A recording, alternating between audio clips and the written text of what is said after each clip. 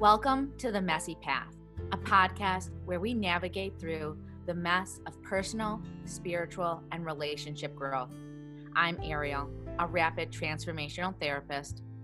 And I'm Whitney, an intuitive relationship coach. Join us as we discuss the beauty in the mess of our lives.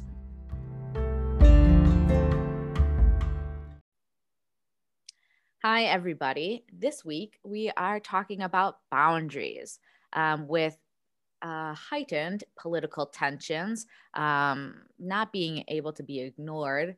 I think boundaries are really something that is coming forward as something that we all need to talk about. So today we're going to kind of reflect on the meaning of positive space boundaries and what that entails, and some of our own journey through creating positive space boundaries in our relationships and for ourselves, between me and Whitney. And then Whitney has a little exercise for us that we'll get to at the end with some kind of journaling prompts and reflection pieces for you as well. So yeah, here we go.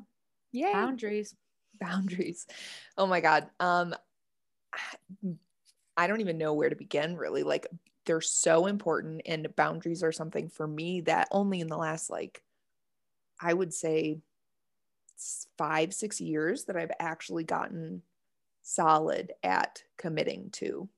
Like, I've known that I needed boundaries in the past, but it hasn't been until I started doing a lot of really deep self-work and even really concerted effort working with therapists to say, how do you actually set boundaries and how do you move through this stuff? Yeah, they're so dang powerful. And when you first start setting them, it can feel really lonely and scary because you're not allowing and people wrong. and wrong. Yeah, totally. You feel like you're the bad guy. And you're really selfish, not. right? Yep. It is not selfish to take care of yourself, which is so and I important. think when we're talking about, the social media sphere and the political, energy that's happening right now, there's this balance between needing to be informed because that's important, and doing so in a way that's safe, healthy, positive for you as well.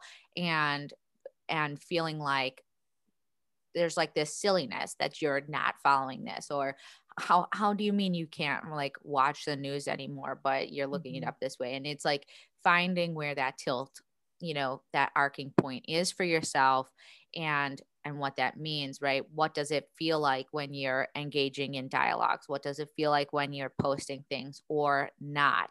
Yep. What are those healthy habits for you that don't mean you're retreating from society or not being valid or being a snowflake, not being able to handle anything, but being able to absorb or respond in a way that's coming from a healthy, grounded, aligned space, which is what our goal is, right? Our goal in creating positive space boundaries is not to create a weaker self, but a stronger self.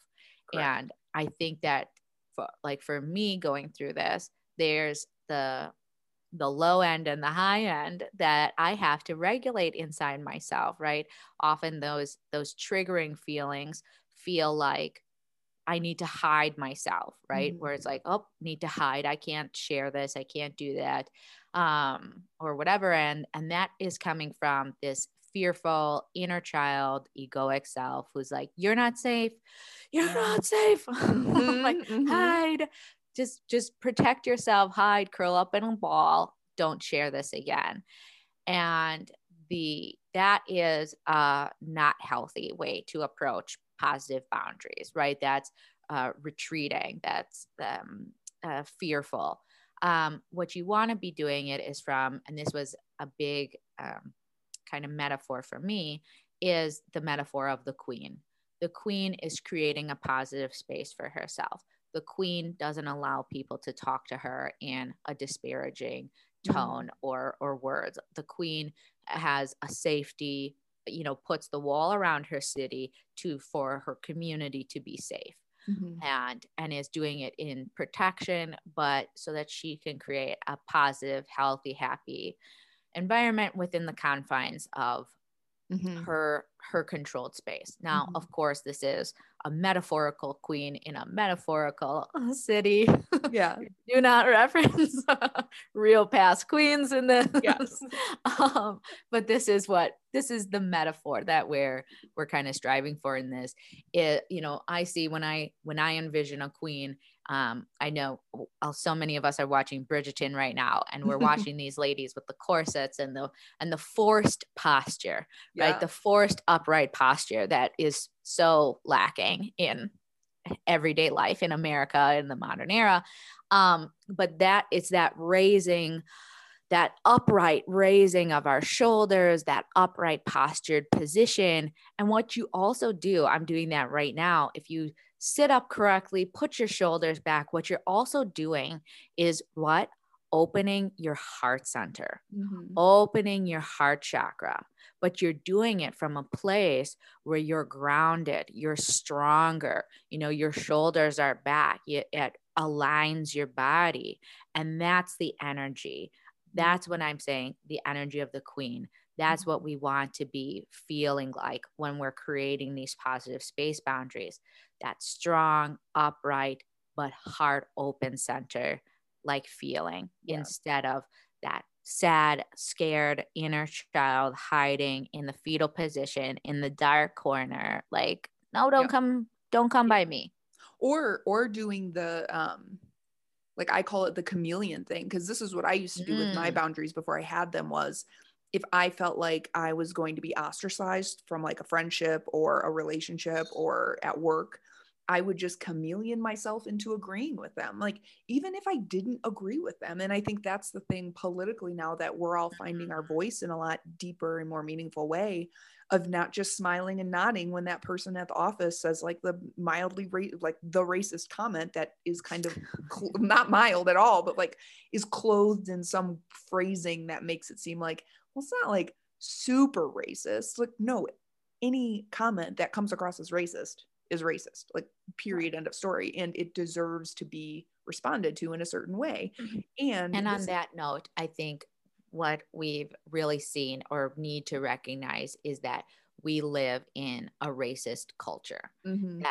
that this isn't necessarily personal attacks against personal people that we know, love, interact with, but recognizing where do we stand? How can we respond, react, change the racist culture that we live in, so that we're not saying those might not be how you feel directly about it, but how are you supporting a racist culture, right? Exactly. Because we're not calling everyone a racist in this, but saying like, how are you feeding into that culture of segregation, or how are you systemic racism, but how are you making an effort to do it? And I think that's what we're all really being called to kind of step into. And you're like, how does positive space boundaries like apply to this? And it's like a lot. It totally does. I'm actually in a group right now called Getting Real About Whiteness, and it's hosted here in my community, and we meet bi-weekly to talk about this. And of course, I live in a mountain town, and while we have a big Latinx community, like it's all white people in this, because it's us trying to dismantle our own focused whiteness and how it is just naturally racist. So like the act of setting boundaries in that space has been really powerful for me, of saying, if I'm in, because we run through a lot of hypotheticals, like how would you manage this microaggression that you came across at the grocery store or in a meeting or whatever. So it's a lot of really cool, powerful tools. And if anyone's interested in creating a group like this or trying to get connected with a group like this, like reach out to me, because I can try to help you connect with some organization in your local community, because this has been so important to me, and really a growing space for me, to kind of dig into my own whiteness and like try to pull it apart and like figure out how I can show up differently.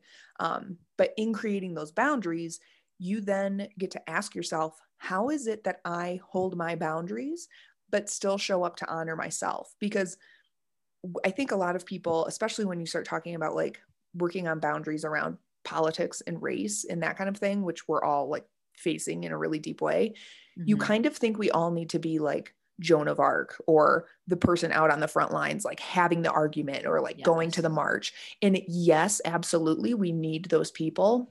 And I understand that not everybody is wired that way. Like when I go and have confrontations on the internet with people and like comment back to people in a post, I get so anxious. That is not my space at all because I'm just like waiting for their response. I get tense. Like it's just not beneficial for like anybody because I get all muddled in the head and like can't construct my argument well, even though I have all the time in the world to respond. Meanwhile, my partner, Greg, he thrives there. Like that's like his thing is he goes into like, you know, other people's posts that he's friends with. And we kind of talked about this recently and like mediates and says like, well, you have to answer this question. Like you are not making sense or like, that's not the point of what this is about. Or, you know, he has no problem engaging with people like that. And meanwhile, me, I'm like, I could write like a blog about this, but I am not going to like engage. And you do a really good job of sharing posts to your stories that are, you know, hard hitting facts about things. And also, you know, maybe more lighthearted kind of interpretations of things too. Maybe a TikTok video that has a funny person, you know, talking about a serious issue, right? Or something in it, or sharing that kind of reaction, that response of being like, right? Yeah. I feel like it was one of them that you just shared it, where it was just like, this is how I feel. You know? Yeah, totally. So, and tapping in on that. And I think what Whitney, you're really recognizing in this is exactly what boundaries are. Here, your partner is able to operate in this space of engaging with people on social media, but this isn't a healthy way for you to do it. And so what positive boundaries means is finding the place that is still healthy and aligned for you to still operate, right? Because we're not putting up the walls of the city that actually has a complete roof. It's actually a bubble, and that bubble is a bomb shelter, and you're never leaving it. That's not what it is. This has to be transparent, and you still have to be operational and being able to move and operate in those spaces. In that regard, I try not to engage too much on those types of social media posting as well. However, I recently really got into the thick of it with someone. And I did so because it was a distant relative of mine, but I knew that it was a young woman who was posting it. She must be just slightly younger than me. So late 20s, not really a young woman, I guess. And it was her dad who was really blasting her in really patronizing, degrading like comments in response to her post. And I felt like she needs a hand. I knew she could handle it. I know she has been handling it, you know, but it's like, this is your dad. Like I just felt like I can help you. I can step in and be another voice because he's only seeing you one way, you know, and I might be able to help, you know, see a different light in that. And I'll say, we duked it out for 2 full days and going back and forth with huge paragraphs and, you know, throwing in on his end, the, you know, all cap sentences, which, you know, everybody loves. I could feel my heart pounding reading some of the things, right, that he was just missing, or the attacks, or the degrading, patronizing comments, you know, that my education wasn't valid, but his was, you know, my point of view wasn't valid, but his experiences are, right. And how, you know, as a man, right, this still had this superiority against us. But when I could feel that pounding right in my chest, I really just breathed through it and kind of calm myself down and came at this from a space of a real lightness, which I was really proud of myself for. Absolutely. Really making what I felt like were even witty remarks or lighthearted comments back, which of course were not taken in that way. But I got a good, you know, chuckle out of it. And I was like, yes, if I can stay in that lightness, that's what is helping. That's what's helping me feel grounded in this. And again, I was really doing this, I felt like, in support of my fellow woman. And I think that being my underlying current was really helping me stay in that grounded space for me, because it was more distanced than being with my uncle, right? Yeah. And where I'm more close. And I'll say to you, so at the end, what I was considering the end, and I also private messaged the girl saying, you know, I know this is your dad. That's why I'm getting in on this. And she immediately was like, thank you so much. And I really appreciate it. I know he doesn't listen to me. You know, he's not going to listen really to you either, but thanks, you know, for throwing your hat in. And we had a really good dialogue. And that was my main goal, was that she felt supported, right? Because women supporting women is my main passion. Yeah. And so because I stayed grounded, because I stayed in this, at the end of this conversation, what I was considering the end, I made very deflammatory, you know, remarks to end this, right? And of just saying like, okay, and this is, you know, where we're leaving this, right? I'm not going to keep cycling into this. Yeah. You know, I understand that I'm not going to understand you, and you're not, you know, willing to understand. Yeah.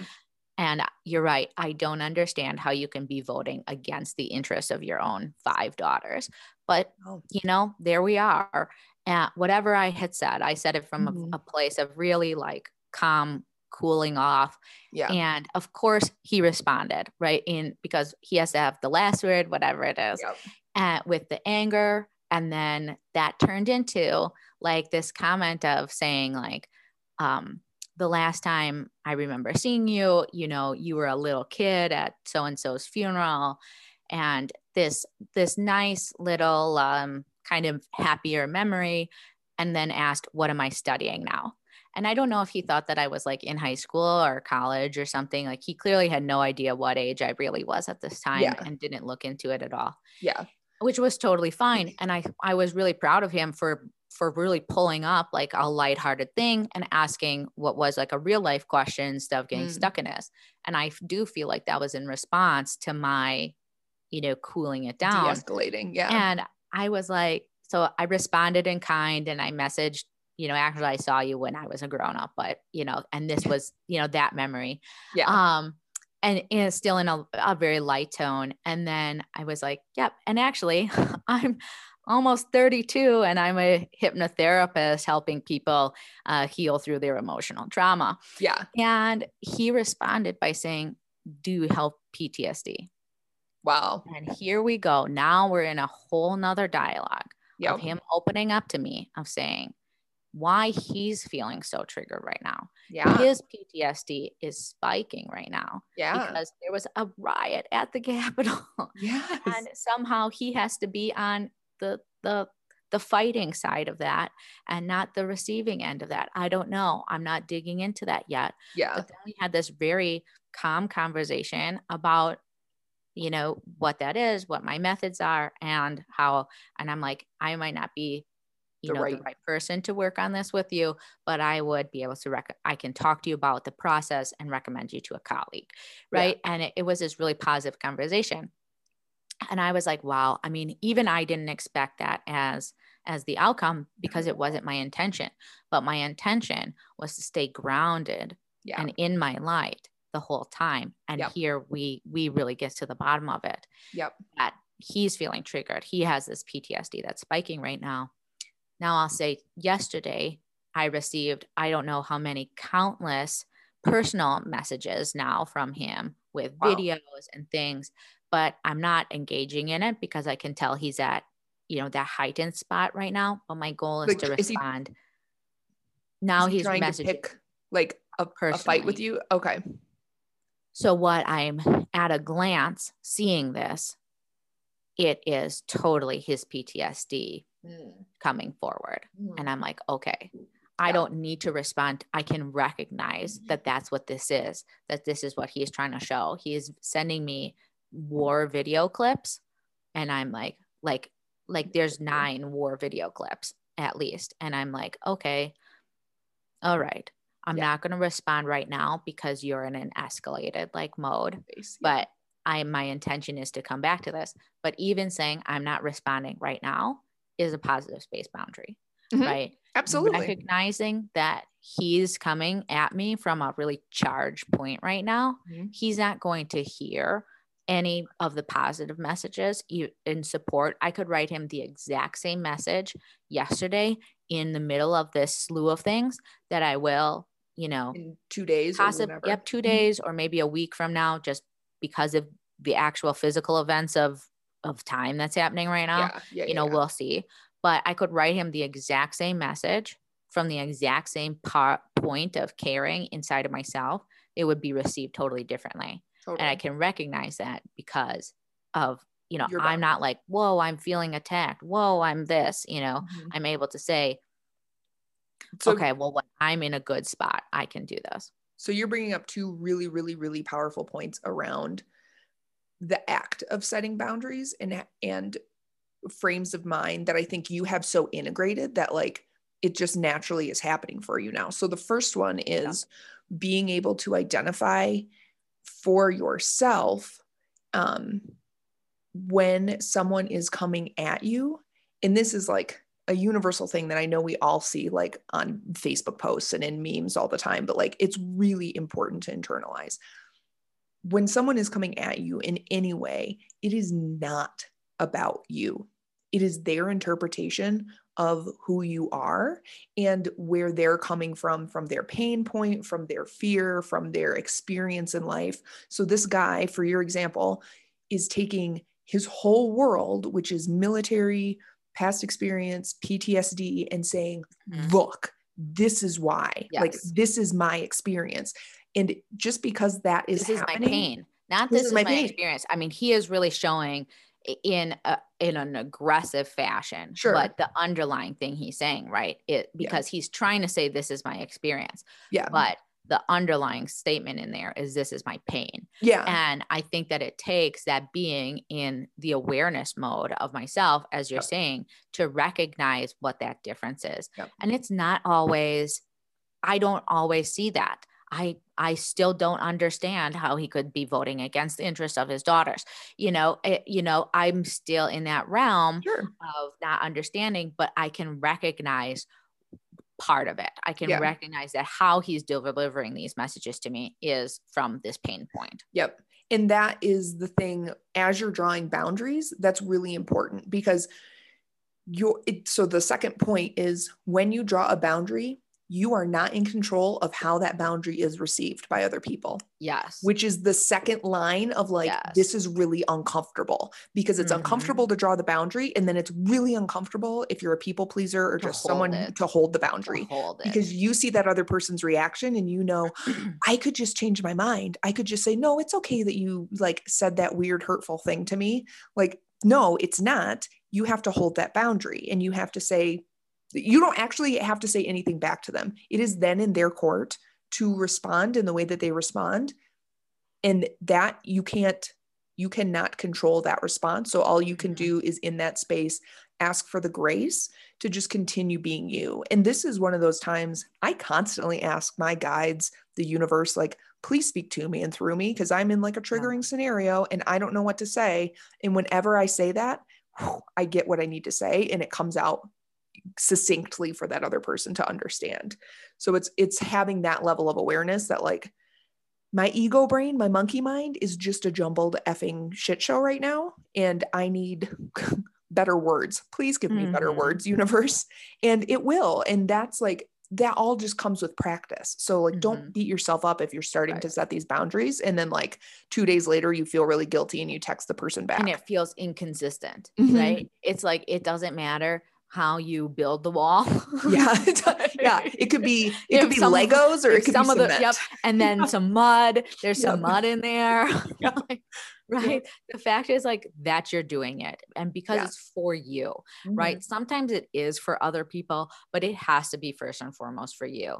And that's what can be hard. And I know that we are using right now so far, like the political aspects and the social media aspects of space boundaries, positive space boundaries. But as you were saying this about holding the line, setting the boundary and holding the line, I'm also thinking about women in sexual situations. Yep. Right. And this boundaries apply to every aspect of your life. And I want us to be really clear in saying, like, I did not have positive space boundaries for myself when I was younger. And that took something really that I needed to develop. And that's why I'm so passionate about speaking about sex, talking about intimacy, talking about relationships now, because I want other women to not have to learn this all on themselves, but really feel more confident in holding the line of the boundaries they're choosing. Not that they feel like they should have, not that they feel like they're told to have, not whatever, but what is actually authentic into their positive space boundary. Yeah, this is not good girl boundarying. This is what is my truth boundarying. Authentic truth boundary. What do I want? What am I ready for? What do I feel comfortable with? Right. So here's a really great example of that. That's like the reverse of when I started understanding my boundaries and I was just casually dating. I would date people, and because at the core I am a serial monogamist and I did want a long-term partnership, I knew in that span of time, so this was like the winter of 2016 to like the beginning of 2018, I did not want to seriously date anybody. Like I knew I wanted to date because I enjoy it, but I didn't want to like settle down. I wasn't feeling that. So I would be dating these people and they would say like, I want you to meet my, brother. I want you to like come to this family event, or I want like, I want to be official with you. And I had to sit there and say like, nope, that's not what I want. Like, yes, thank you very much. I appreciate that. I'm flattered. I am just looking for something casual and fun right now. And like, you're allowed to sleep over at my house a couple nights a week. I'll go sleep over at your house a couple nights a week, but I'm not Facebook official with you. I don't want to meet your family. Like, I'm not going to this big event with you. Like, I am the fun girl that you call on Friday night right now. Like, that's my role. That's what I want to do. And it was disarming for a lot of guys because they're like, what? Like there were like this happened with two different guys and they were like, what, but don't you, especially I was in the Midwest, don't you want to like get married and have kids? And I'm like, well, yeah, eventually, but not right now. And probably not to you. And so also not with you. Right. Yeah. And this is when knowing yourself, not only where you are in your journey, because that's what you're first and foremost highlighting. This is where I am in my journey. Yep. And also you were drawing in people to match that energy of what you wanted. Totally. And in that way, it wasn't, we've talked about this before, so I don't have to fully recap it, but you weren't capping yourself in saying, I'm never going to get married. I'm never going to do these things. I'm whatever. But you are drawing in people that weren't up to the standard that you were desiring to be in a more committed relationship to. And you are in the recognition and power of knowing that. I have exactly the same situations after a big heartbreak for me of being like, okay, well, I'm going to be not serious until I'm ready. And then when the right person came along, I was able to very well recognize it. And I've joked that it's not really a joke. It's just kind of a mean thing to say, but I was filling my time, pretty much knowingly filling my time with these relationships along the way. But I was truthful and honest to them. There was no, like you're saying, there was no misconception. And that could have changed. Those feelings with that particular person could have changed. Sure. And I'll say, you know what, now I am ready to do this, or yes, let's do that now. But it was more so being in line with my authenticity and and connected to my real emotions while I was going through my own journey.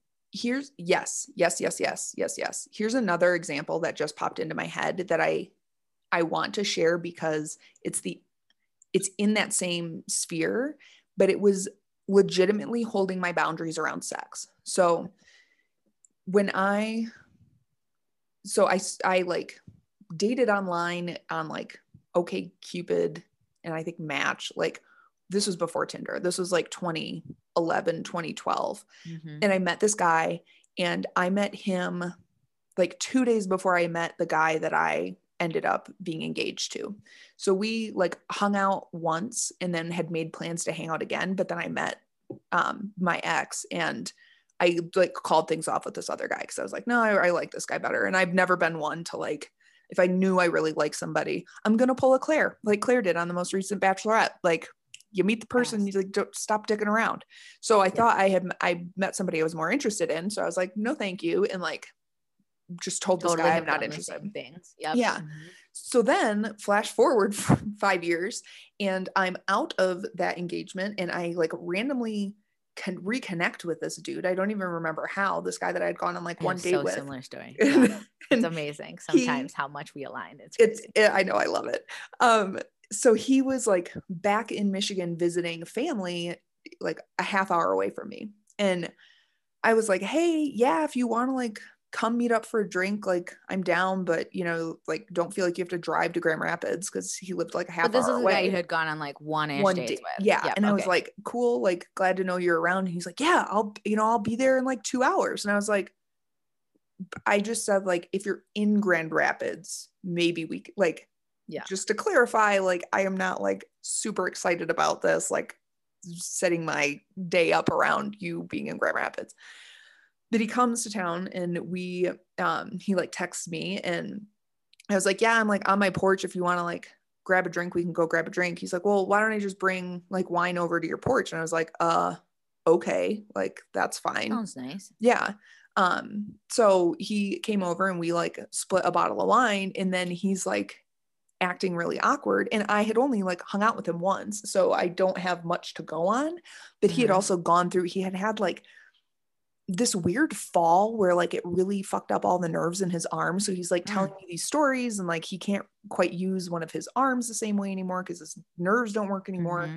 And then he starts like he doesn't have much game. So he starts basically like insinuating like, aren't we going to have sex? And I just looked at him and I was like, no, like you've gone on one date before and then you come over and like, thanks for the bottle of wine, like I'll give you $20 if you want to like go halvesies on it. But like I nowhere in our conversation did that come up. And no, I am not just going to fall into this like cliche you have of like go reconnect with a girl you went on a date with once and like have sex. Like that's not going to happen. And he got, but if you had wanted to do that, that would have been fine, totally right? Fine. If that had felt like the story that you wanted or whatever, and you also weren't, you know, holding on to any outcome, you didn't have that as an expectation or not.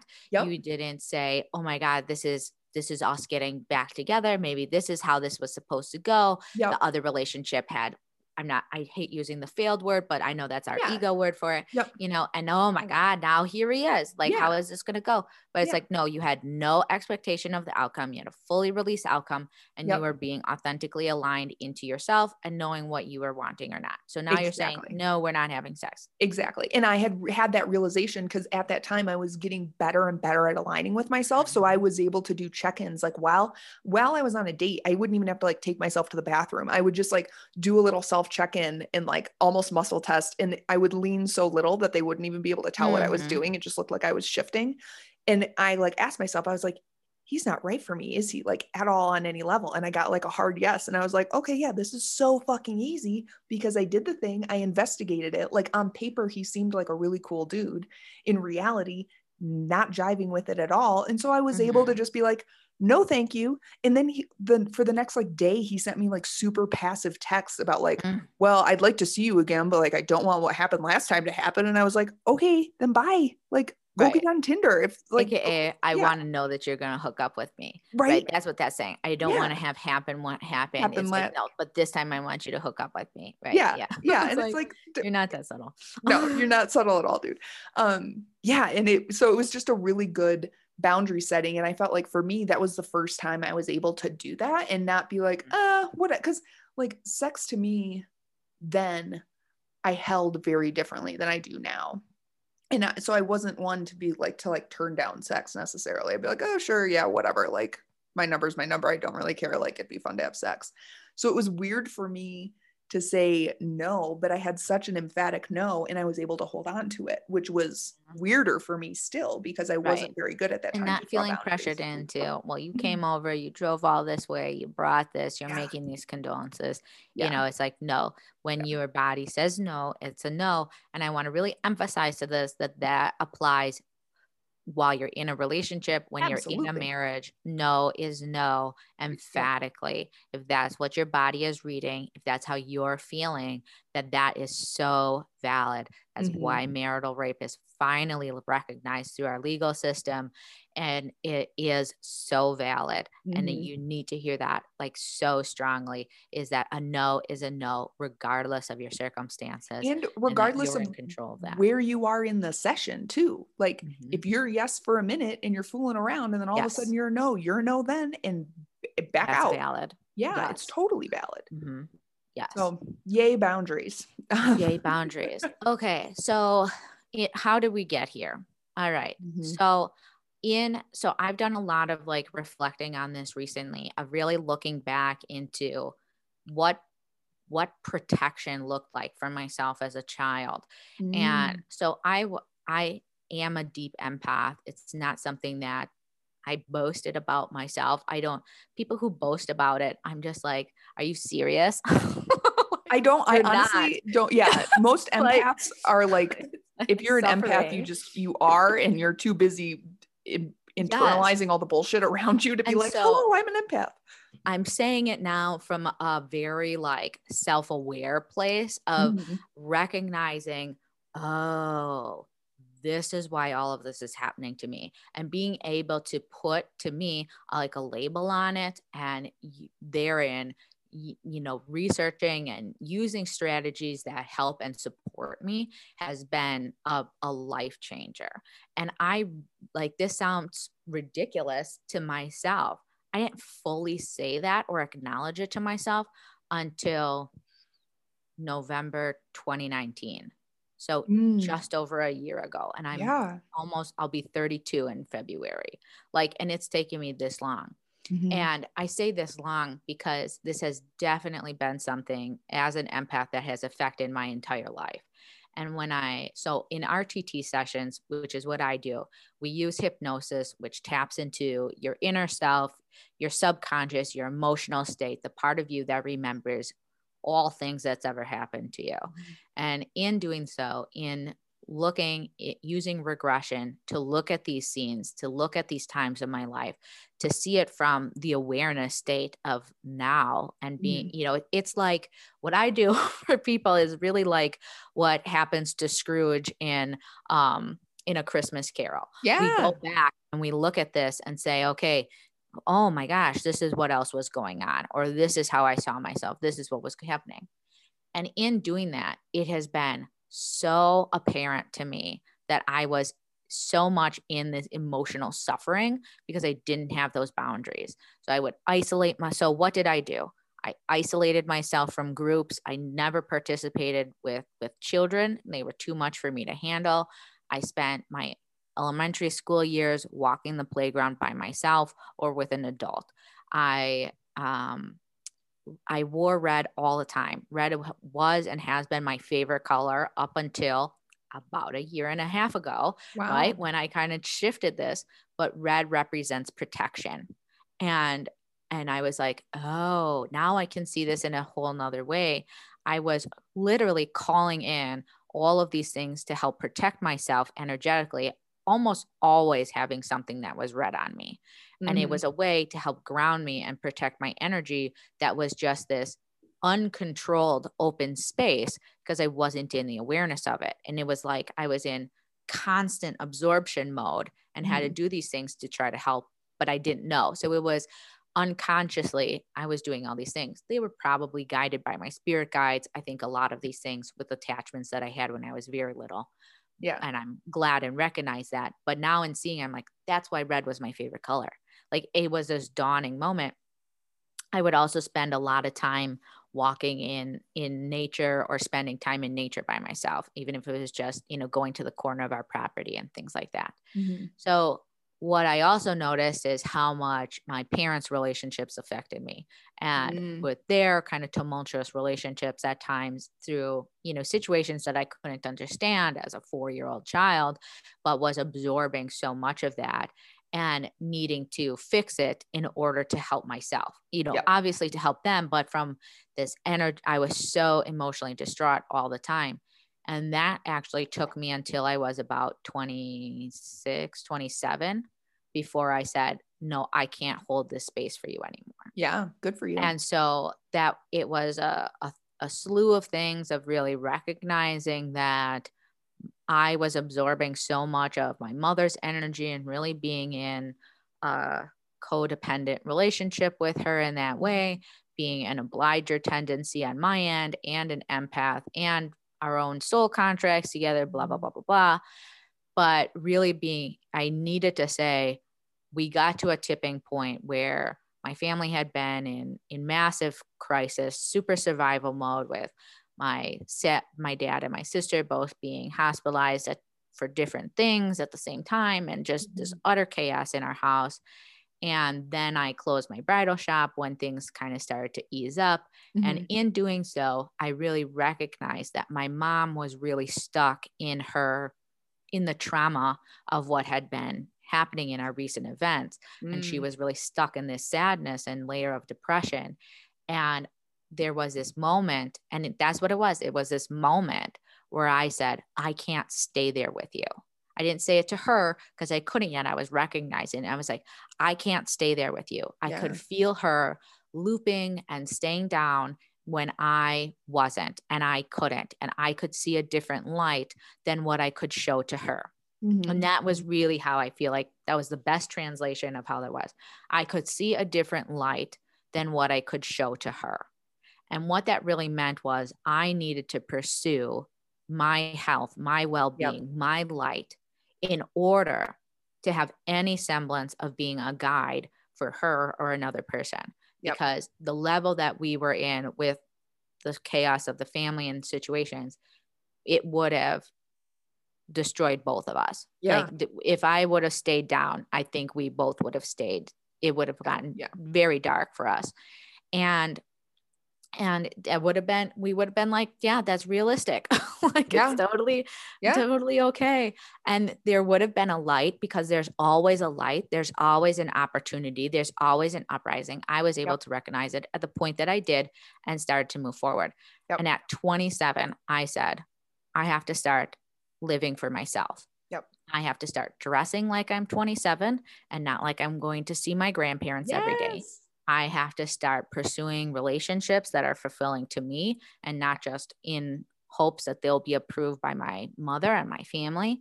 I'm going to be pursuing my interests, my soul purpose, my passions, regardless of how they're perceived by others. And I really started to shift into living for myself. And that is when I started to create boundaries for the first time in my life. 27 years old, started to really stand up for my actual self, my actual needs, my feelings, leaning in and saying, what is my energy? And what am I absorbing? That has been when I have been triggered, pushed throughout these years now since making this decision. That has been the most crucial and helpful question for me in creating my boundaries. Is this my energy? Is this my emotions? Or is this someone else's? And when it's someone else's, I have the ability and capability to release it and separate it from me. And everyone has that capability. You have to just start setting the intention of it. So like if you feel, because I do the same thing. And of course we very much have similar stories with our mothers, which just cracks me up, but it's just another wonderful synchronicity between our lives.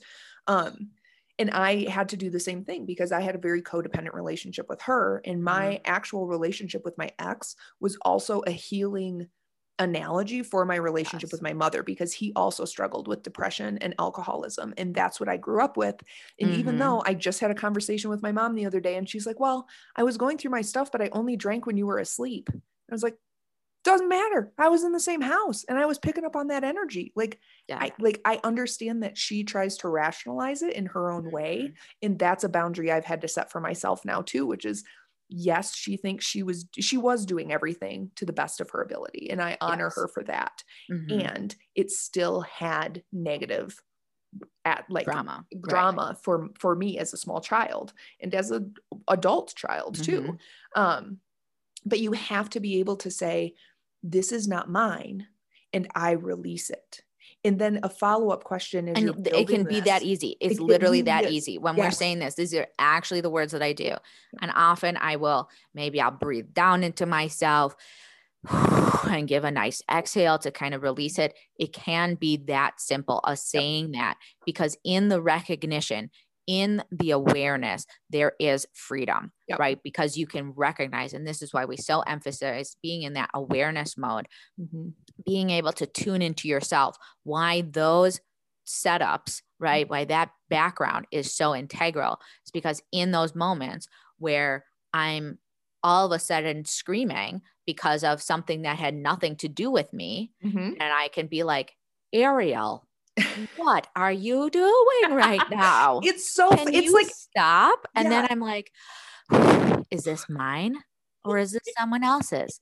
This is someone else's because it has nothing to do with me. It's not directly involved with me. I'm upset because I'm upset for them. Okay. Okay, Is cool. this a positive way? Is this a productive way to defend them? Is this a positive way to protect them? Is this a positive way for me to hold space for them? Not right now. Okay, then stop doing that, right? Breathe out and say, ask myself, what is better? What is more beneficial, right? And that's why I was able to tell why standing up for this girl with her dad, I was able to do. But when my partner is in a fight with his ex-wife, it's not helpful for me to get super upset, because now it feels like for him, he has two really upset women in his life instead of one who's holding a loving, safe space for him and the other one who's upset. So I had to shift into being like, yes, it doesn't help me to be upset for him in his defense. I have to have a different outlet for that and be able to translate that into being a safe space for him instead.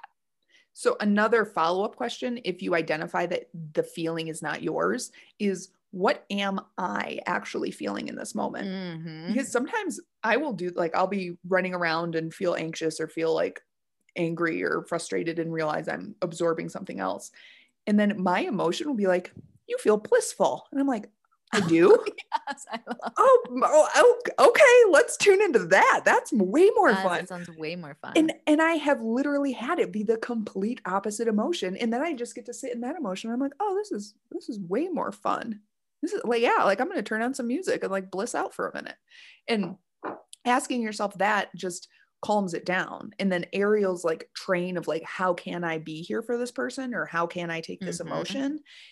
That is going to give you a different kind of supported method of building that boundary. So it's really up to you to say, like, because what do I want to do? Your question was, I feel defensive. I feel he is wronged. I feel protective, right? Those was what I can tally back into. And then I can say, okay, what is a healthier way to actually create those? Is that what he's feeling from you right now in this response? No. Okay. What would help him feel like you're protecting him, like you're defending him, like you're supporting him? It's like, okay, yes. All right.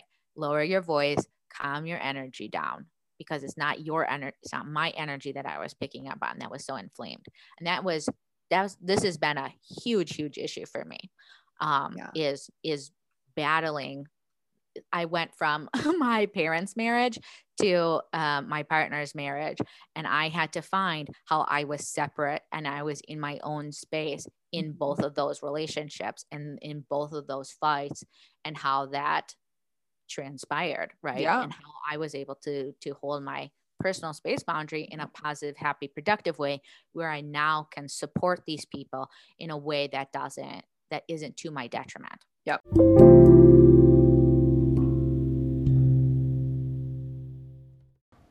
Whew.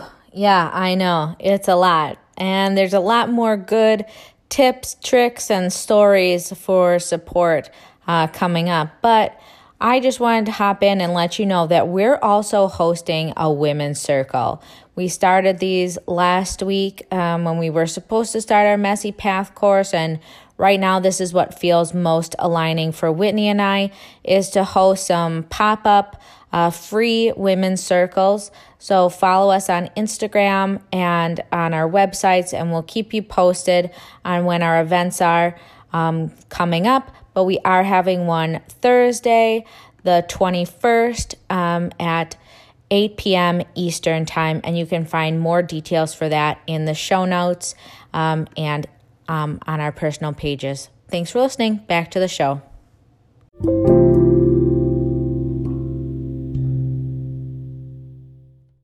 Another really cool thing that just popped into my head as you're learning to set boundaries, it would be very beneficial to you if you don't already know your human design to learn your human design, because you will get the biggest flipping ahas over why it is you show up the way you do in different relationships and how it is you emotionally respond to those things. Because myself as a manifesting generator who has like sacral energy going out the wazoo and also has I'm forgetting what my heart is open, so I immediately feel the heart energy and the emotional energy of like anybody I'm around. That has helped me so much realize like, okay, when I'm absorbing other people's emotional energy, my sacral motor goes into solve it drive. And I have had to teach myself, like, it is not my responsibility to solve other people's emotional problems and support their emotional needs unless they when they don't want it. Exactly. Yes. So of course we said that at the same time, right? Because that is now also your job.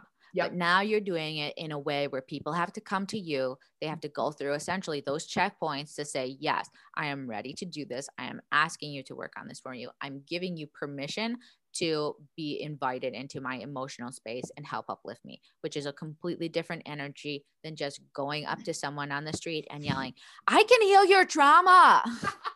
And trust me, I have feels like. I have interactions with people in my like 9-to-5 job where I'm like, can we please just set up a session together? Because like I want to dive into this with you so badly, but like, and being able to separate that, right? Being able to separate Coach Whitney from regular person Whitney is a positive space boundary, right? Totally. It is being able to recognize I'm not going to, what I say is I'm not going to bleed out for you anymore. Because that was the level that it felt like for me was, and I've never cut myself and I've never done that, but that was the level emotionally that I would feel like I'm just bleeding out for them. Yep.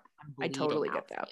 I'm giving so much of myself that I'm literally giving myself to you. And it was in a way that was so physically draining on my emotional well-being. And I can say all of this and say, what did you actually look like during that time? Well, when I was a kid, I spent a lot of time by myself.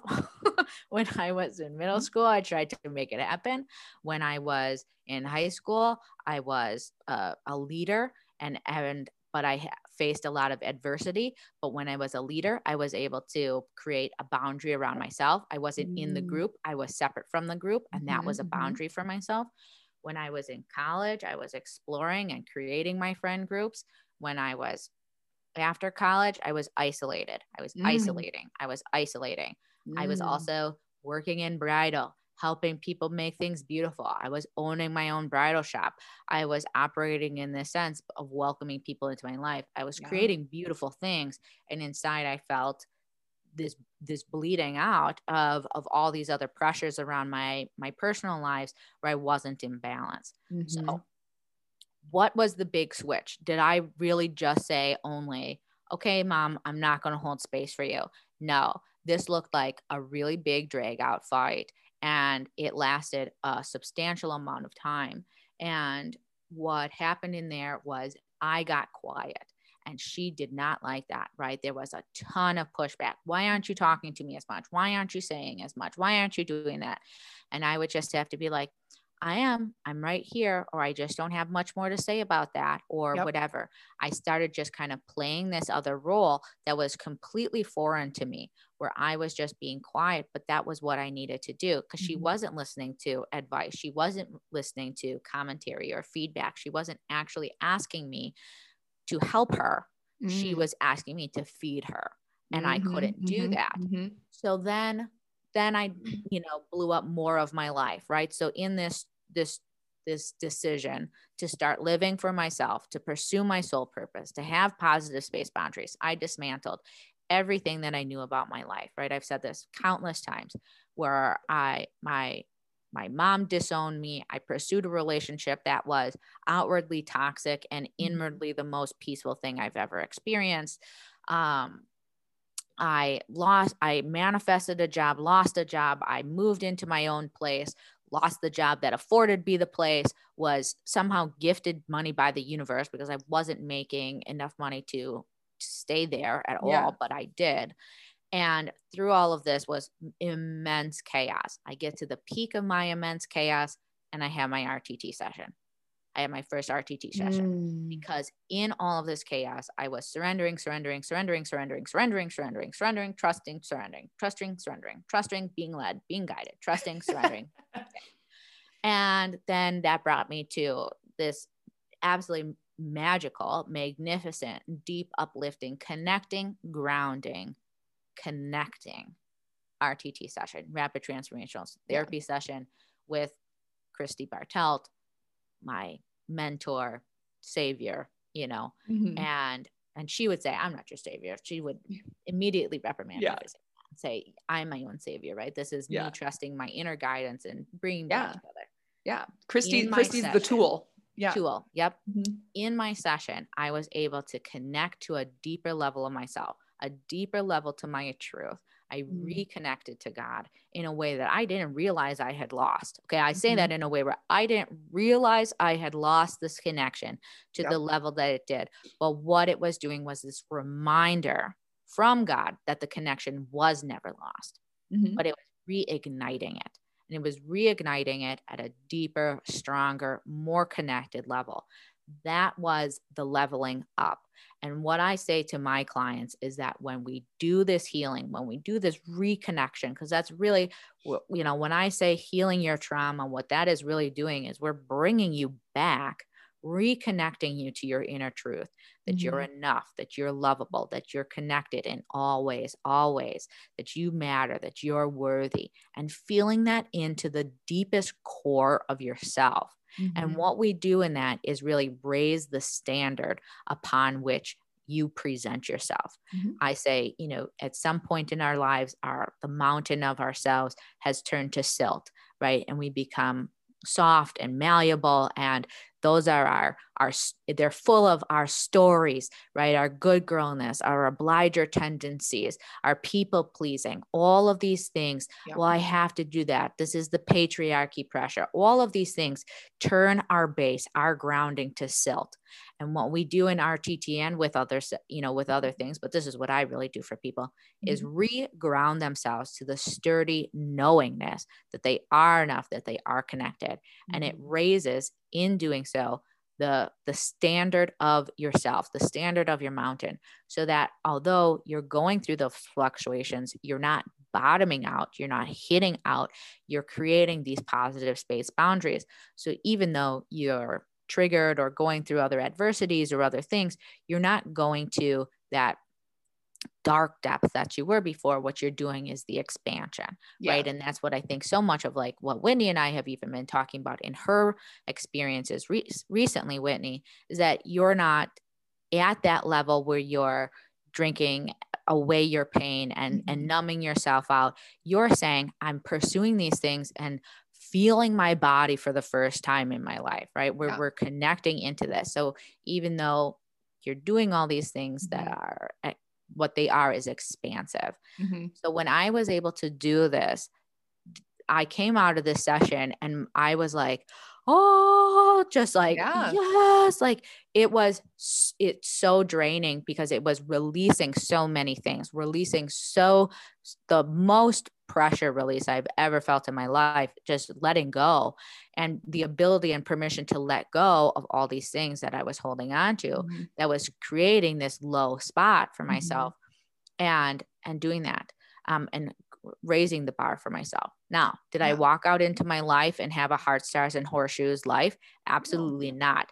This is when you cut the cord, they lash back out with a vengeance, with a vehement. And in doing so, my mother disowned me 2 or 3 times. She, came into my house in the middle of the night and took my bed away from the house that I was paying for. I mean, it was crazy. She would come and stand outside of my my boyfriend's apartment while I was in there and yell at me, come outside, come out and talk to me, get out here, right? Calling me names, calling me things that I feel so terrible saying this about my mother, because this is not how I view her. This is not who she is.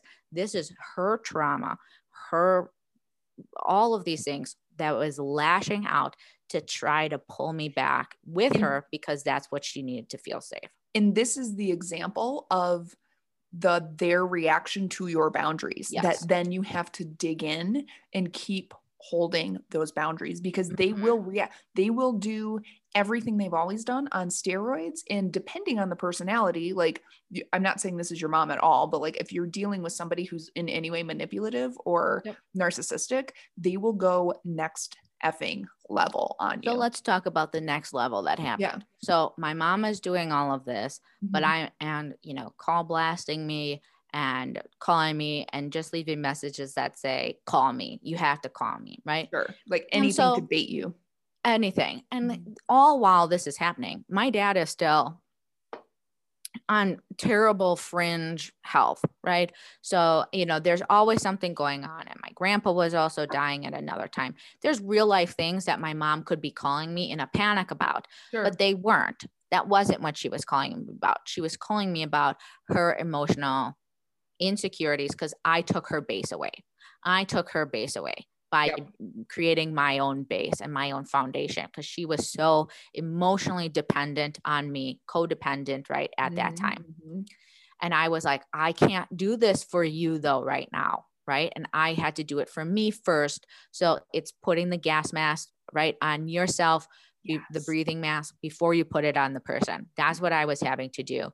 And I had to just say, no, Mom, I can't come over. No, you can't come over. No, I'm going to be gone if you come over in the middle of the night. If you keep up this, I'm not going to be here.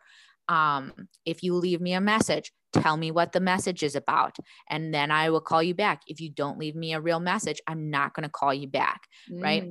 And so, and I would have to say this, and then I didn't call her back. And I waited her out, and she would call me 16 times again the next day, but no real message. I'm waiting her out. Or I would wait until I was in a calm and collected place to call her back and say, hi, Mom, how are you doing today? Yeah. This is what's been going on with me. And almost just completely ignore that she had been cycle calling me for the last 2 days. Why didn't you answer my calls? What are you doing? What? If you have something to chat about with me, did you see the latest episode of blah, blah, blah? Or how's Dad doing? Did you talk to Grandma today? Because I think I'm going to go over and, shovel her snow. Blah, blah. Well, if you don't have anything nice to talk about, I'll catch up with you later. Yeah. Good for you. Yeah. And I would cry. Don't get me wrong. I would sob after this. Yeah. And it would be gut wrenching and I would feel terrible. But the more I did it, the less that was my response. Yep. And instead of crying for 3 days, because I felt bad about not doing what she wanted me to do and the way she wanted me to do it. And again, this isn't my mother's fault. This is our relationship, my thing with it, how this was moving through, to crying for 5 minutes, a half an hour, and it's processing and it was releasing instead of being stuck and beating myself up, which is how it was before. Yeah. Okay. So that was that. Same time, other hand, my partner was separated from his wife. He was going through the divorce process. She was doing the wife at the time was doing exactly the same kinds of things, but to a little kicked up level because she wasn't my mother. Yeah. Okay. So she was coming to my job, yelling at me at my job, got me fired from my job. She'd show up at my house, leaving messages at my house. She would stalk me, stalk us, send me voicemails, message my family. Wow. Who she never met, never knew, like wasn't connected with. Wow. Call my mother at her job, stalk down everything that she could find. Not, I need to say this, not pleading for me to, relieve her husband, who she was clearly abusing physically, emotionally, spiritually, financially, sexually, okay, all of them. But just thwarting us with lies and attacks constantly. So this ends up ramping up to her sending some very physically threatening messages about me to my partner, and with very specific timelines and actions. I will never let her do this. You know, Wow. Much more descriptive than that, but I don't need to revisit it. And then her being parked outside of my house at midnight that night, which led me to calling the police, having like a big roundabout thing. And our plan was to file a restraining order the next day anyway. But because of our work schedule, you know, coming home and being home, I was home. I was waiting for my partner to come from from being done. And she's parked outside. And she's parked outside in a way where then when she moves, she parks me in, she starts coming in towards my house. Oh my God. At the night that she had sent this very physically threatening message. And this leads to us filing a restraining order the next day and going through that process. So you want to talk about boundaries, you file a restraining order, is like, this is what the line is. Yeah. The process in that, right? So here I am, this is in full vulnerability here, right? Here I am in a relationship with a man whose divorce is still coming up in 2 months. His wife, who is that status at that time, is ridiculously attacking me, but I'm feeling like, but I'm in the wrong. He's still technically married, right? I'm still having my own How can I, right? Yeah. How can I be, even though they were separated when we started it, but it's like, yes, all of those things that I was judging myself for, that society was judging me for, that I wasn't admitting to myself, like all of these things stacked on top. And I said, how am I supposed to go in there and say, excuse me, my partner's wife is being really mean to me? Yeah. Right. And that was like this crushing weight of me not feeling worthy of having a positive space boundary in this situation, of not saying I'm deserving of a safe environment, you know, and everybody is, that's the thing. Exactly. That, like no and matter I'll say to the note that I was not responding. She would call this, I wouldn't respond. When she would attack me or other people in messages, I wouldn't respond to her. The only things that I would say is, you know, this isn't to be discussed with me. This is between you and your husband. Right. Yeah. And this is his, you know, it's his choice and this is how things are. Yep. And then it got to the point where I said, if you keep contacting me in this way, I will be filing a restraining order. And then of course she kicked it up a triple notch, and that's what it happened. So even though I did it, right. So now I'm setting that boundary for myself, right. As we talked about in the beginning, now I have to toe the line. Now I have to hold that boundary in court, in front of someone who I have to admit in a courtroom in front of a commissioner that I'm in a relationship with someone who's married. Oh my God. Yeah. The worst. Never thought I would ever be in that situation in my life. Right. It's still super difficult for me to say, knowing that this is going to be heard by other people. Yeah. You know, and it's like, but this is my truth in this situation. Yeah. So the first night, so because he filed a restraining order as well, because this was also happening to him to an even bigger extent, but they were in the divorce process. Yeah. So what essentially came down to is like, they talked to him the first day and her, and then even though we were all in there together, and then we took like a break and we had to come back a second day to hear me.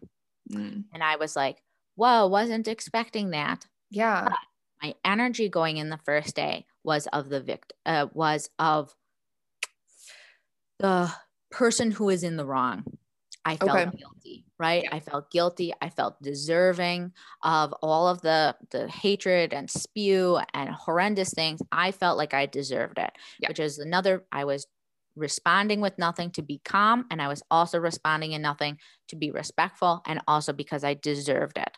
Yep. And here I was coming in still feeling like, well, but I deserve this, right? Because I'm in the wrong space in being in this relationship, even though I know he's my soulmate. Yeah. It's like, okay. So then I was like, I had to go through a whole process, and I did a energy, what did I do? Emotion code healing process, where I ended up getting like a bunch of curses lifted from me. And I was like, that makes sense from her. And I was like, okay. And I'm going into it, the courtroom the next time, and amping myself up. I mean, even the night before, I'm like, do I deserve this? Do I that? I'm in the wrong, all these things. Sure. And I was like, no, I'm deserving. This is above and beyond the response to what I'm doing. Yeah. I am not physically threatening someone. I am not doing this. I am not doing that. I am, we're not sharing our relationship on Facebook. We're not going out in front of people. We're not, taunting her with anything, and it took me going through those processes to be able to build that up in myself, to recognize and remember my enoughness, that even if I was doing those, I wasn't acting outward in a way that was detrimental to her, even though obviously the situation was. Yeah.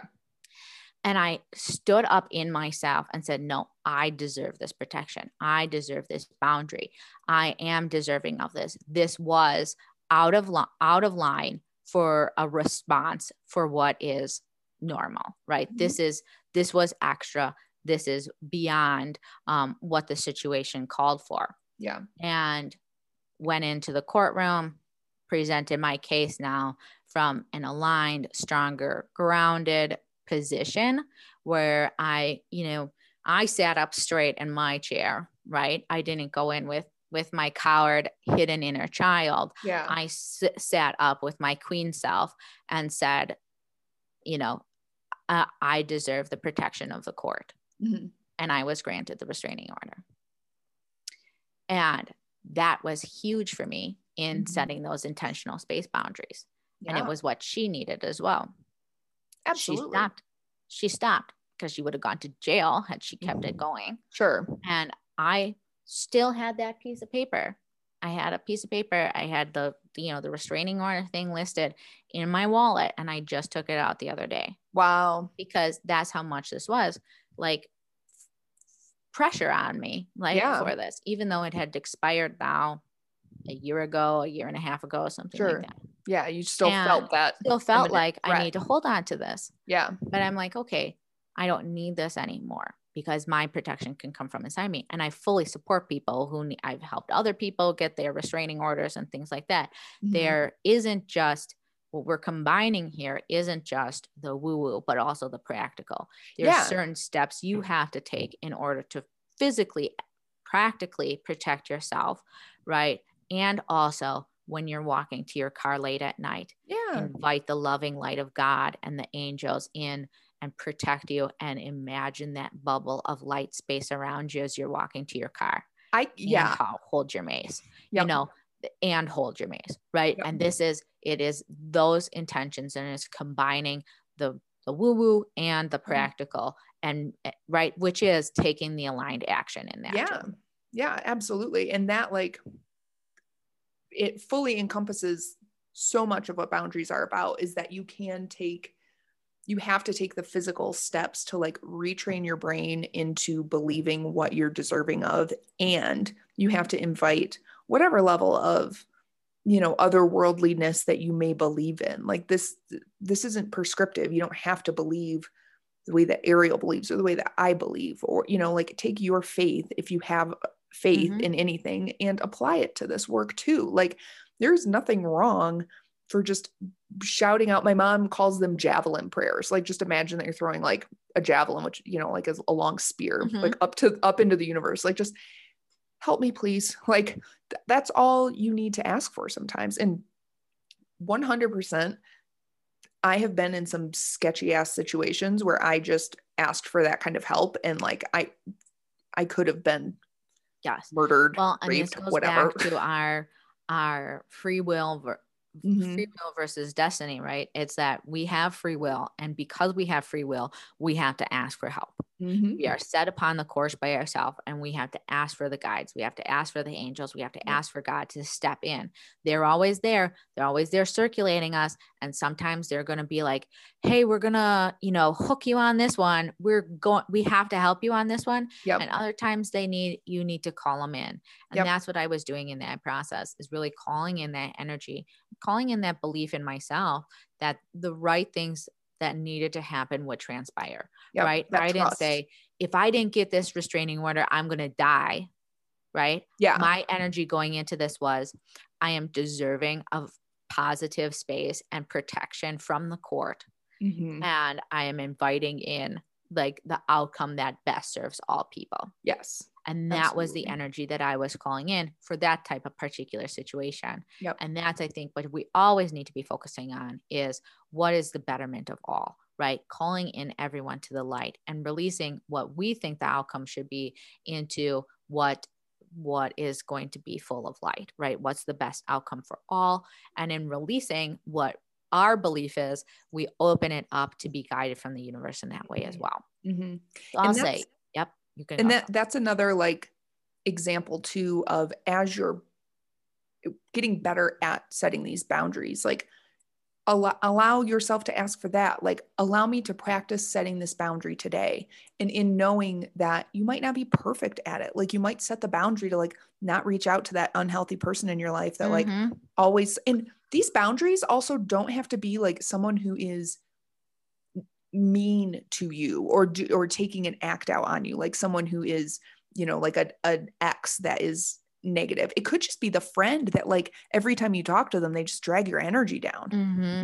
These kind of boundaries can be like, okay, I'm not texting her every single day because she's just kind of in an ignore phase, and I can't handle that right now. And this also happens when we're in growth transition, right? How many of us have lost friends, lost connections, or shifted those connections and friendships because we've been going through this kind of energetic transitioning growing up process, right? What they don't tell you in middle school when you're reading growing up books, what do they call them?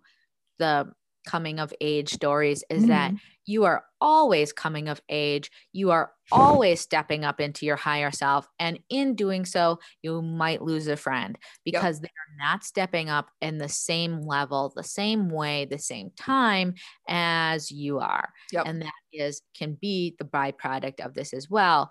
But in doing so, creating that boundary, creating that space, you are still moving into a better space for yourself. I still miss people I was friends with that I've lost along the way, but I honor and respect that friendship for what it was in that time space reality that is no longer in existence today. Exactly. Yeah. And it's allowing, what boundaries help you do is keep you from getting too rooted to a certain era in your life, especially when you're doing the growth like that, because you can get stuck, and there's nothing wrong with being stuck in a certain era. And I really do believe, like, especially now that I'm in the phase of life that I'm in, where I have done an F ton of growth in my late 20s and early 30s. And now I'm like settling into what sustained growth looks like, which means like you're going to have peaks and valleys of continuing to grow. And I now get to see where certain people in my life are sitting along the way. And it's like, oh, okay. I think my judgment on it is, my observation is, they're pretty happy with how far they've made it in this life. And maybe that's their destiny, to just like be at this space in life. Like, and let them go into that. And it doesn't mean that I'm not connected with them anymore. It just means that like, I might not be able to have the type of conversations I have with them that I have with Ariel, for example. Or knowing that you're not responsible for saving them. Yes, exactly. That's a big thing. So even like right now, there's unresolved like relationships with my partner's side of the family and things like that. And I will constantly get this itch of like, what more can I do? How can I help this? What can I be a part of this to be part of, the light if I was part of the problem, which is debatable. And then I'm like, the messages that come in is, this isn't your space. This isn't your fight. This isn't your role. And it's like, okay, what can I do? I can send them love and light on this. I can make sure that I'm still in a good space. So just recently, I'm not untriggered forever now that I've had this restraining order, now that these things have happened, right? So just recently, I found out that the ex-wife and the estranged sister-in-law, call themselves soul sisters now, which is for sure, not their language base. They are for sure picking this up from cyber stalking me and for sure using it to mock me. Who knows?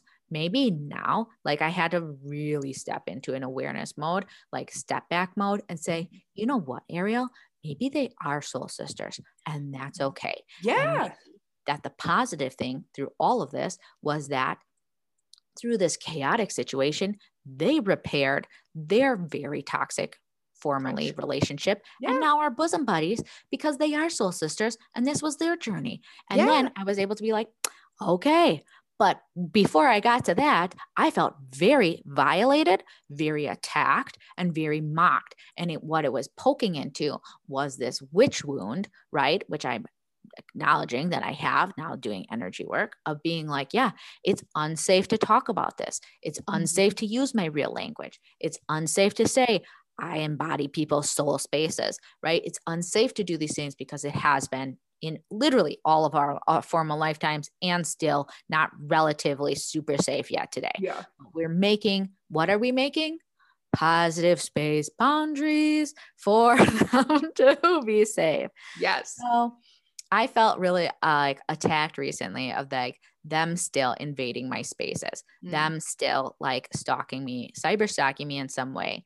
And at this point I have my personal Facebook private. I have my business Instagram with her being blocked, but that doesn't block anyway. She's created fake profiles before. There's other people she has in contact with. You can Google search this and you can see a lot of stuff, right? So I know that I'm not like actually safe because I'm sharing stuff on the internet, right? But I'm creating spaces that I feel more safe in. But here I am being like, my Facebook business page is probably where she's seeing all this because I can't figure out how to, make sure she doesn't, which is a false safety anyway. Yeah.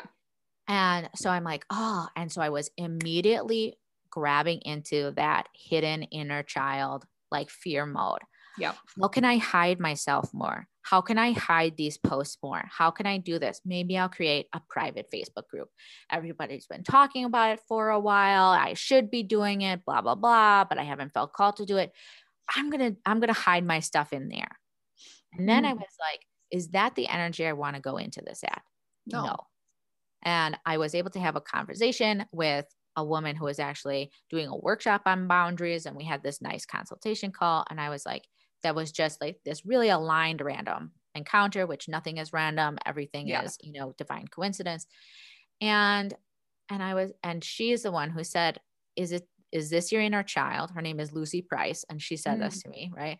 She's like, is this your hidden inner child or are you stepping into your queen mode? And I was like, oh my gosh. And she's not the first person to use the queen metaphor to me this year. And I'm like, where is this metaphor coming from? But okay, I hear you because it's not in my regular language. And I realized that maybe this was coming up, this triggering feeling for me, not so that I could hide more, but that I could create an intimate, safe space that would be open for enhancing the relationships with my clients. And now I have shifted my intention, shifted my understanding, shifted my emotional energy around this in creating a private Facebook group. And I've created the private Facebook group. And now it's not from a hidden space, like a fearful space, but I'm like, oh, I see how sharing in this space will be benefit to my clients interacting with each other, with me interacting with them, with me being able to share more intimate details or special offers or things like that can enhance through intimacy, right? Yeah. And this word intimacy really kept coming forward. And it was like, how do you enhance through intimacy? So intimate connection, right? Like, yep. And so connection. The image that I got, the metaphor that I received was like, if you have a packet of wildflowers and you sprinkle it across an entire field, they'll still grow, but there'll be one over here, one over there, one over here. There'll be Mhm. tall grass blocking some of them. But if you put them all in the same pot, they'll all bloom right there together and you'll be able to see them grow. Mhm. And they'll still be able to bloom and they'll still be able to do it, but they'll have the protection, they'll have the guidance. The bumblebees will all have one central space to come and visit the flowers on. And then what do the bumblebees do? Move it to the other places, right? Yeah. Mhm. And so it was about creating this safe space for them to build and grow in this I love that. intimacy, in the positive space boundary I of love a that. safe space for you to be able to grow and bloom. Mhm. And then you can move on into the next space if that's what's right for you. I love that. That's amazing. And so cool. And I'm happy to be a part of that space. Yeah. So I hope that this gives you all such a deep and like winding dive through how boundaries show up in your life, because it's not just like set a boundary and don't work Check. after 5 o'clock. Yeah, it's not like, it's not super prescriptive. Like it's not just surface level. Like these boundaries are necessary in order to care for yourself and make sure that you're getting the sustenance that you need out of your own life, and that you're following your own path and like where you want to grow, because there are, like Ariel said, infinite options for us with free choice to do and grow in whichever way we want to grow. And you can grow. This reminds me of the old Native American adage of within every person is two wolves, the white wolf and the black wolf. And it's the wolf that you feed that becomes the strongest. So if you want to keep engaging in that toxic friendship and feeding that gossipy nature, go for it. That black wolf is going to get real big, real fast. And it's the light wolf and the dark wolf, in energy, right? Yep, It's exactly. the ego and the aligned, the spirit, and it's those opposing forces. Yep. Yeah. And if you stop and you say, I want to interact with friends in a way that lifts all of us up and that allows us to create a space where we all feel excited and empowered about our connection and about what we're doing in our lives, instead of like gossiping about like, can you believe she didn't get that promotion or whatever the thing may be, that light wolf, that positive energy wolf, is going to get that much bigger, that much faster too. And it really is intention and then just reinforcing that. And it might be just saying every day, like, I am no longer this. Mm-hmm. You might need to focus on that disconnect first and then build it into I am now this in the positive alternative. And that kind of brings me into the exercise that I do with a lot of my clients, which is also part of my big relationship workbook that I have, Soulful Guide to Dating workbook. This is something I use in relationships, but you can use it anywhere. And it's called your guardrails. So imagine like being on a highway and like the really windy turns in the highway, they have guardrails to keep you on the road. So these are things as we're learning to set boundaries. Such a good metaphor for positive space boundaries, Thank right? you. Because it's not preventing you from seeing the view that's on the other side. It's not a wall, but it is protecting you and keeping you inside of that space. But you could still choose to drive straight through them if you wanted to. You absolutely can.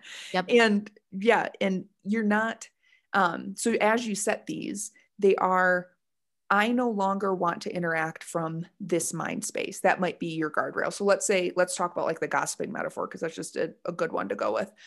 I no longer want to interact with, Joan at work in a gossipy way, because that's what you guys do. That's how you've bonded, is like bitching over the boss or whatever. So that's your guardrail. Well, then what's your solution to like keep you driving on your, on your path, on your side of the road, is I will ask Joan questions like this. And this is where it kind of gets into the writing thing. So you can set your guardrails by just saying, what are the things I no longer want to do? Those become your boundaries. I don't want to gossip with Joan at work. I don't want to show up late to meetings. I don't want to allow myself to feel small when I'm presenting in a meeting. Whatever those things might be. This is just a work focused example, I guess.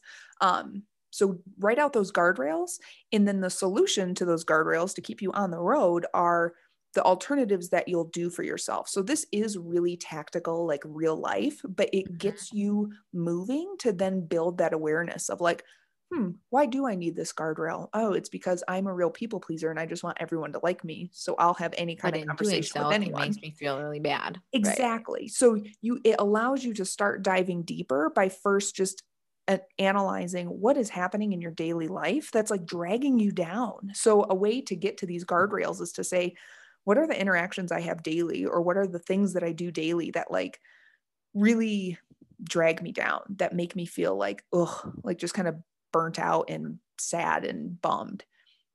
Turn those into guardrails and then look at the opposite and see what small actions you can take in the opposite way. So maybe it's, just here are 10 questions I can ask Joan instead of like asking her if she saw Susie Q's skirt yesterday and how ugly it was. Oh, you're mute. Like my conversations with my mom. Mom, if you don't have anything real to talk about today, I'm not going to engage with you in that. But if you want to talk about what's going on with this or that, or you want to tell me something then we'll do it. And if not, I'll chat with you later. Right. Yep, it's holding on to that. What are you doing with that? Yeah, exactly. And then just monitor these guardrails. Like these aren't permanent necessarily. These are just the things that now I'm much rolling. more open with my mother. Right. And when she steps over the line, like listening to podcast episodes I told her not to listen to about my sex life, and she does, and brings them up in our family conversation, in the big family get together in front of everybody. And I'm just like, well, that was very inappropriate. And I stopped talking, I didn't engage with her. And she was like, and then she apologized the next day. I'm really sorry.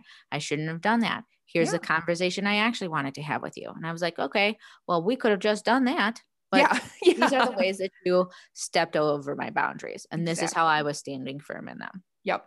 So that's my like really simple little process that I tie into relationship work of any kind with how do you want to be showing up differently? Set these guardrails and just cruise with them for a little bit. And I encourage you to just set like one or two to start and just really keep a focus on them for a couple of weeks and look at it, like I say about so much, look at it as a science experiment. So don't beat yourself up if you forget to hold the boundary or you like fall into that old habit or conversation. Like just say, okay, well, at least I had the awareness that I did that. And you might even have the awareness while you're having the conversation. And then it's a beautiful moment to like learn how to pivot in the conversation and be like, well, actually, I was just thinking about this. Like, what if we talked about this for a minute? And you can be really blunt about that. Like there's no example or rule out there that says that once a conversation is started in a certain way, it needs to be finished out. Like that's another people pleaser tendency. There's nothing wrong with saying like, yeah, I don't really want to talk about this anymore. Period. That's fine. So if you find yourself like kind of not holding strong to your guardrails and coming into awareness of it mid conversation, I don't really feel like talking about this anymore. Okay. Like change of subject. And that's going to go right back to those political conversations. Exactly. You can be engaging in it. I also I'm a politically passionate person. So when this goes, obviously, and I was really getting into it with someone in person, and I love this person. And we got to a point where I think they said something that was just inane and would have been super escalating for me because I was like, are you what? Kidding like, me? what? Yeah. And I was like, I could feel it coming up. And I was like, that's not how I want to feel with this person. It isn't productive to our relationship to continue talking about something that is out of our control, right? We've already voted. We can't do anything else about it in this moment. It's not productive for us to have this conversation in this matter. And I just said, she said something and I was like, who? And she said it. And I, instead of responding, just took a breath and was like, I am so happy that you came over today, that we were able to talk. We've missed you guys so much, right? Because we haven't seen everybody in such a long time. And it's like, I don't want to feel like this when we're doing it, but I still want to have those important conversations. Sure. But I'm like, this isn't positive anymore. Yeah. And I was like, and I just started talking about something else. And I said, okay, how is this other thing going? And I just full shifted into something else. And she took note and she took her breath and she responded to the completely unrelated question that I had for her. There you go. Right. Yep. And we just shifted right over to it. Yep. And had she, let's just say alternative situation, had she or I kept escalating, we could have done that too. And then at that point, if they had said, okay, we're done, it's like, okay, There's a releasing in needing to be right, in this Yes. too, that happens in positive space boundaries. But Yes, absolutely. the big emphasis that we come to is, how do you want to feel in this situation? Yep. How do you want to feel with your friend, with your mom, with your partner, with your ex-partner, when you're thinking about that, when you see the political post on Facebook, when you find out your ex-boyfriend who didn't ever want to commit to you is now married with a baby, when you see those, how do you want to feel? How do you want to feel in your interactions? That's what we're leading you to. What is that feeling? Mm-hmm. Do you want to feel like you're bleeding out? Do you want to feel like you're giving so much of yourself that you're not actually living in your fullness, that you're not standing in your truth, that you're jeopardizing, your values, your beliefs, that you're no longer representing the light, but being sucked into the darkness, that you are overwhelmed, overtaxed, drained, emotionally upset. What are so many other things? All these things that in general, we don't want to feel. How do you want to feel? Yep. You want to feel like you're standing true in yourself, that you feel calm and supported in your core, that you want to feel love and giving of love, and that you're talking and expressing yourself from a place that is love and loving, right? A good way to do this is another prep thing as our final tip here is play out those conversations in your head. I literally just told my client the other day, pick up the blank phone before you call your mother, right? Because the mother relationship, right? It's there for a reason. It's there to teach us all the things, the things. Pick up the phone before you call her. Don't, the blank phone without calling, and say, hey, mom, how are you doing today? Hey, daughter, I'm doing good. Blah, blah, blah is happening. Oh, okay. Blah, blah, blah, blah, blah. Play out the actual conversation of how you want it to go, how you want it to feel, then dial the number. Exactly. And this is preparing yourself. It's manifesting. It's putting it out there, but it's primarily getting you in the aligned place of feeling into yourself, feeling protected and safe in yourself, and releasing, not just releasing the outcome, but projecting a positive outcome. Absolutely. And that's what you get from positive space boundaries, is a safer and more aligned you. Yep, exactly. Well, we both hope that this was supportive for wherever you are in your journey. I think we all need boundary check-ins quite frequently, especially as women. I think we're not taught to hold boundaries, and it's a very important lesson. One last thing, I guess, there's tools to help with emotional space boundaries too, like physical tools, crystals, energy stones. Even if you are going into, maybe you're going to see a friend or a relative, and that there's the possibility of tension. Even if you're not a believer in crystals or have any of that available to you, because there are crystals that help with protection. There are crystals that help with positive space boundaries. Or if you don't have sage, which is another really great thing, after a tumultuous conversation, sage your house, sage the place that happened in, sage yourself, take a bath, take a shower, release that energy from you.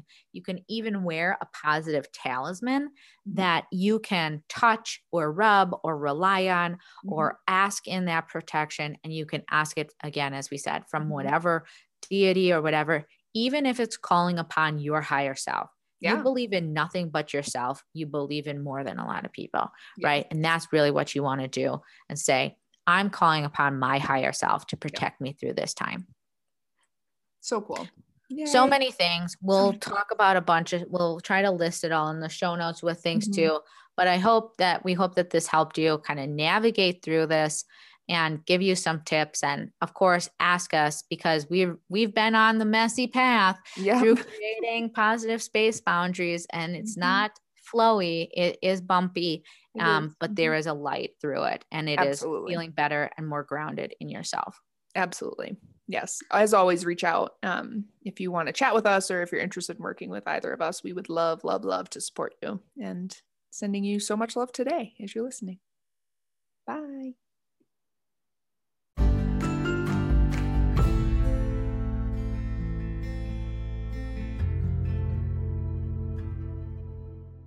Thank you for joining us.